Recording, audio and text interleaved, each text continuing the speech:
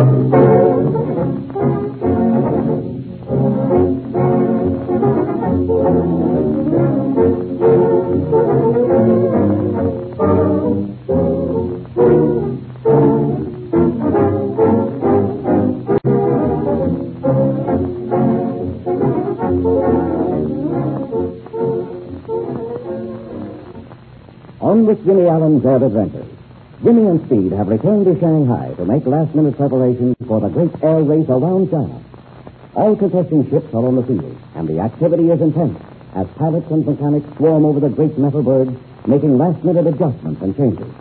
Speed has been secretly warned by Chinese officials that the two boys must win the race or surrender airline supremacy in the Far East. While waiting to test flight their own ship, they suddenly spied a crippled Chinese boy, Su Chi, and have him arrested on the charge that he is a member of the Canton River Pirates. We now find the boys just as they have climbed into the pilot's cockpit of the mammoth new airliner which they will race. Its gleaming metal skin has appropriately won it the name of the Golden Dragon. They are about to take off on their first test flight, and the three powerful engines are softly idling, the propeller blades lazily turning over. The huge airliner looks like a sleek greyhound, eager to be off. Well, Jim, what do you think of this airplane? Oh, gee. It's too wonderful to be true. And look at all the instruments and switches and gadgets in this cockpit. I don't think an ocean liner has more dials than the bridge. Quite a few things to look after, all right. You think you can manage it? Oh, gosh. This bus has everything. Well, it isn't nearly as complicated as it looks. But I'll tell you, kid, this job has every modern device known to air transportation. Believe me, they're getting these airplanes now so that they're safer to fly in than riding a bicycle. There's one thing for sure.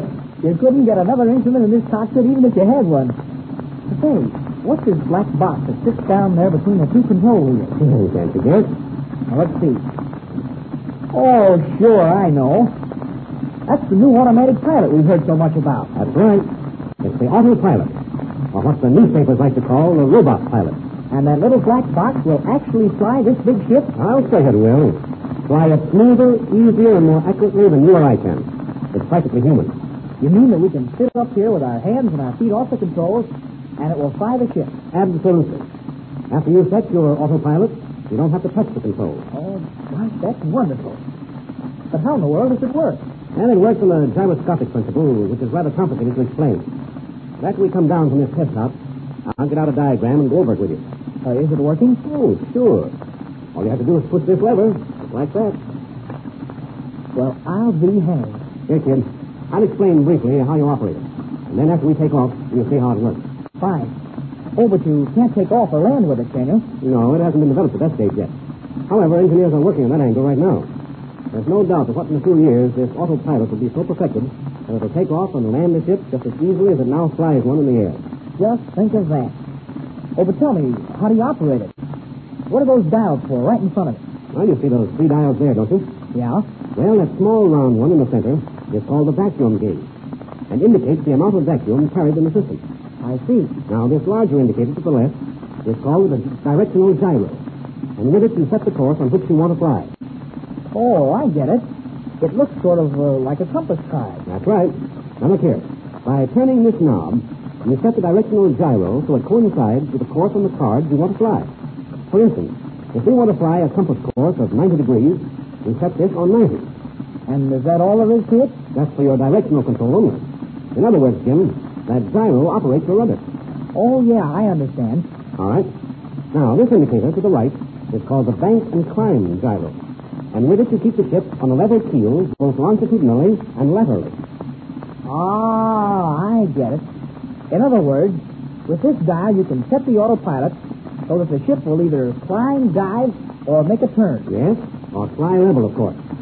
To put it this way, kid, the bank and turn gyro operates your ailerons and elevators. Say, let's take the ship off. Give her a short hop. We can see how this thing works. Okay, that's swell. Here, I'll kick the tail around and we'll take off to the south. All set? Give her the gun.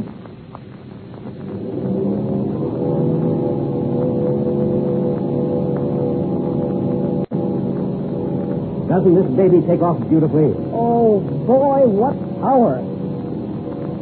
But gosh, Steve, listen, you can hardly hear those engines. Why, sure.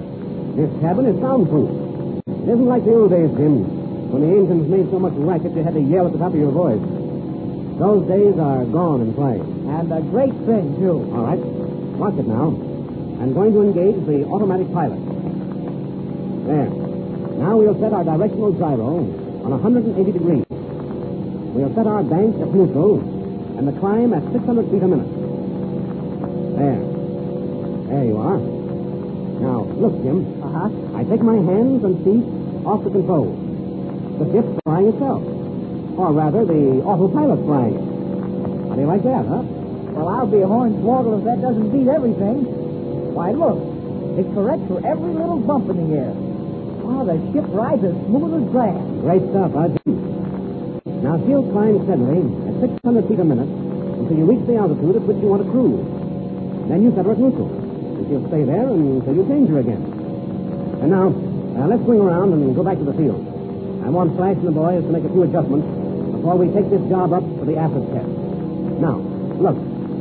I'll set the directional gyro to fly dead north. And now I'll set the bank for 30 degrees. Well, look at this ship swing around. Yes, indeed. It does everything you ask it to. Well, say, Steve, what's this lever down here between the seats? Oh, that pulls your landing gear up and down and also operates the flaps. Oh, sure. And this button here changes the pitch of your propeller. Oh, boy, there's sure plenty to think about. Every one of these inventions makes for faster and safer flying. Your supercharged engine and adjustable propellers increase the efficiency of your engine. The retractable landing gear increases the efficiency of your airplane. The flaps on the wings allow you a much slower landing speed, but at the same time permit you to cruise much faster. And your autopilot gives you a smooth, comfortable ride. Sure. And it makes it easier for the pilot, which increases his efficiency, making for better operation and safer flight. Oh, and this soundproof cabin sure is great. Why, gosh, we can talk in a normal tone of voice. And just think, Jim, with all this comfort and safety, you're sliding through the air at 300 miles an hour. Well, I'll kick out the autopilot and go in and land.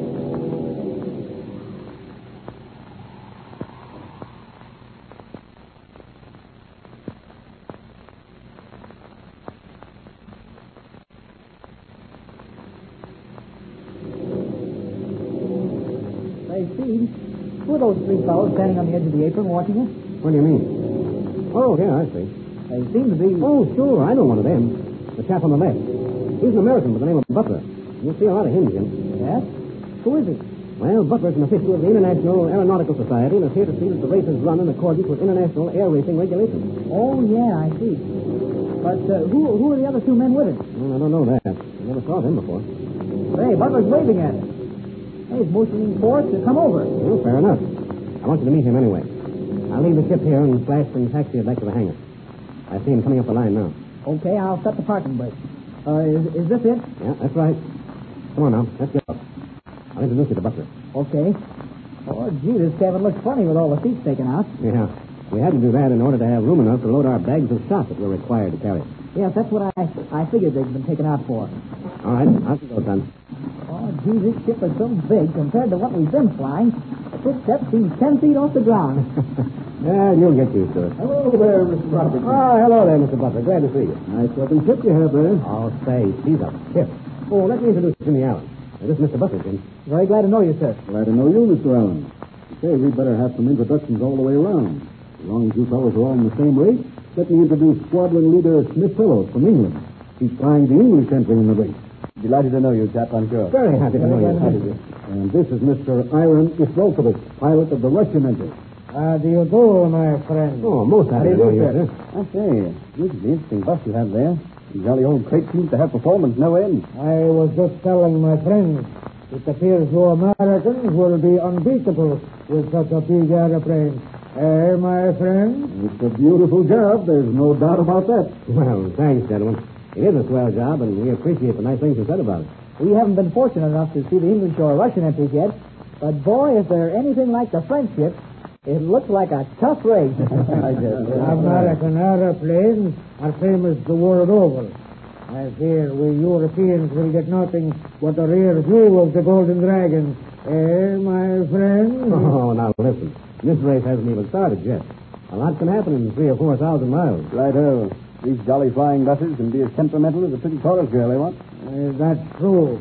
But can we match our skill with our American friends? They are known everywhere for their racing ability. Well, gentlemen, it's all in good fun. You should do a lot to encourage aviation over here. Oh, excuse me. This is my mechanic, Flash Lewis. Hi. I just got a message from Inspector Gordon. He told me to tell you that they can't hold that crippled Chinese guy by the name of Su Chi. Su Chi? Gordon said they couldn't hold him. You mean he's been released? That's what Gordon told me to tell you. He just called up a few minutes ago. Godspeed. What do you think of that? Oh, confound the luck. Why can't they hold him? That bird's an out-and-out pirate. Well, I don't know nothing about it. Pardon me, my friend. You speak of a Chinese boy named Su Chi? Yeah, Su Chi, a cripple boy. Both his arms are paralyzed. Why, do you happen to know him? Su Chi, the cripple? And it is the one working for me? Working for you? Only this morning I employ a Chinese boy. He is to fly with me in the race. They tell me he knows the Chinese country very well. They tell me his name is Su Chi. The great international air race is about to start. The two boys find themselves arrayed against an Englishman, a Russian, and a native of France. But what if this means about Su Chi? Join us in the next short adventure for the start of this thrilling race around China.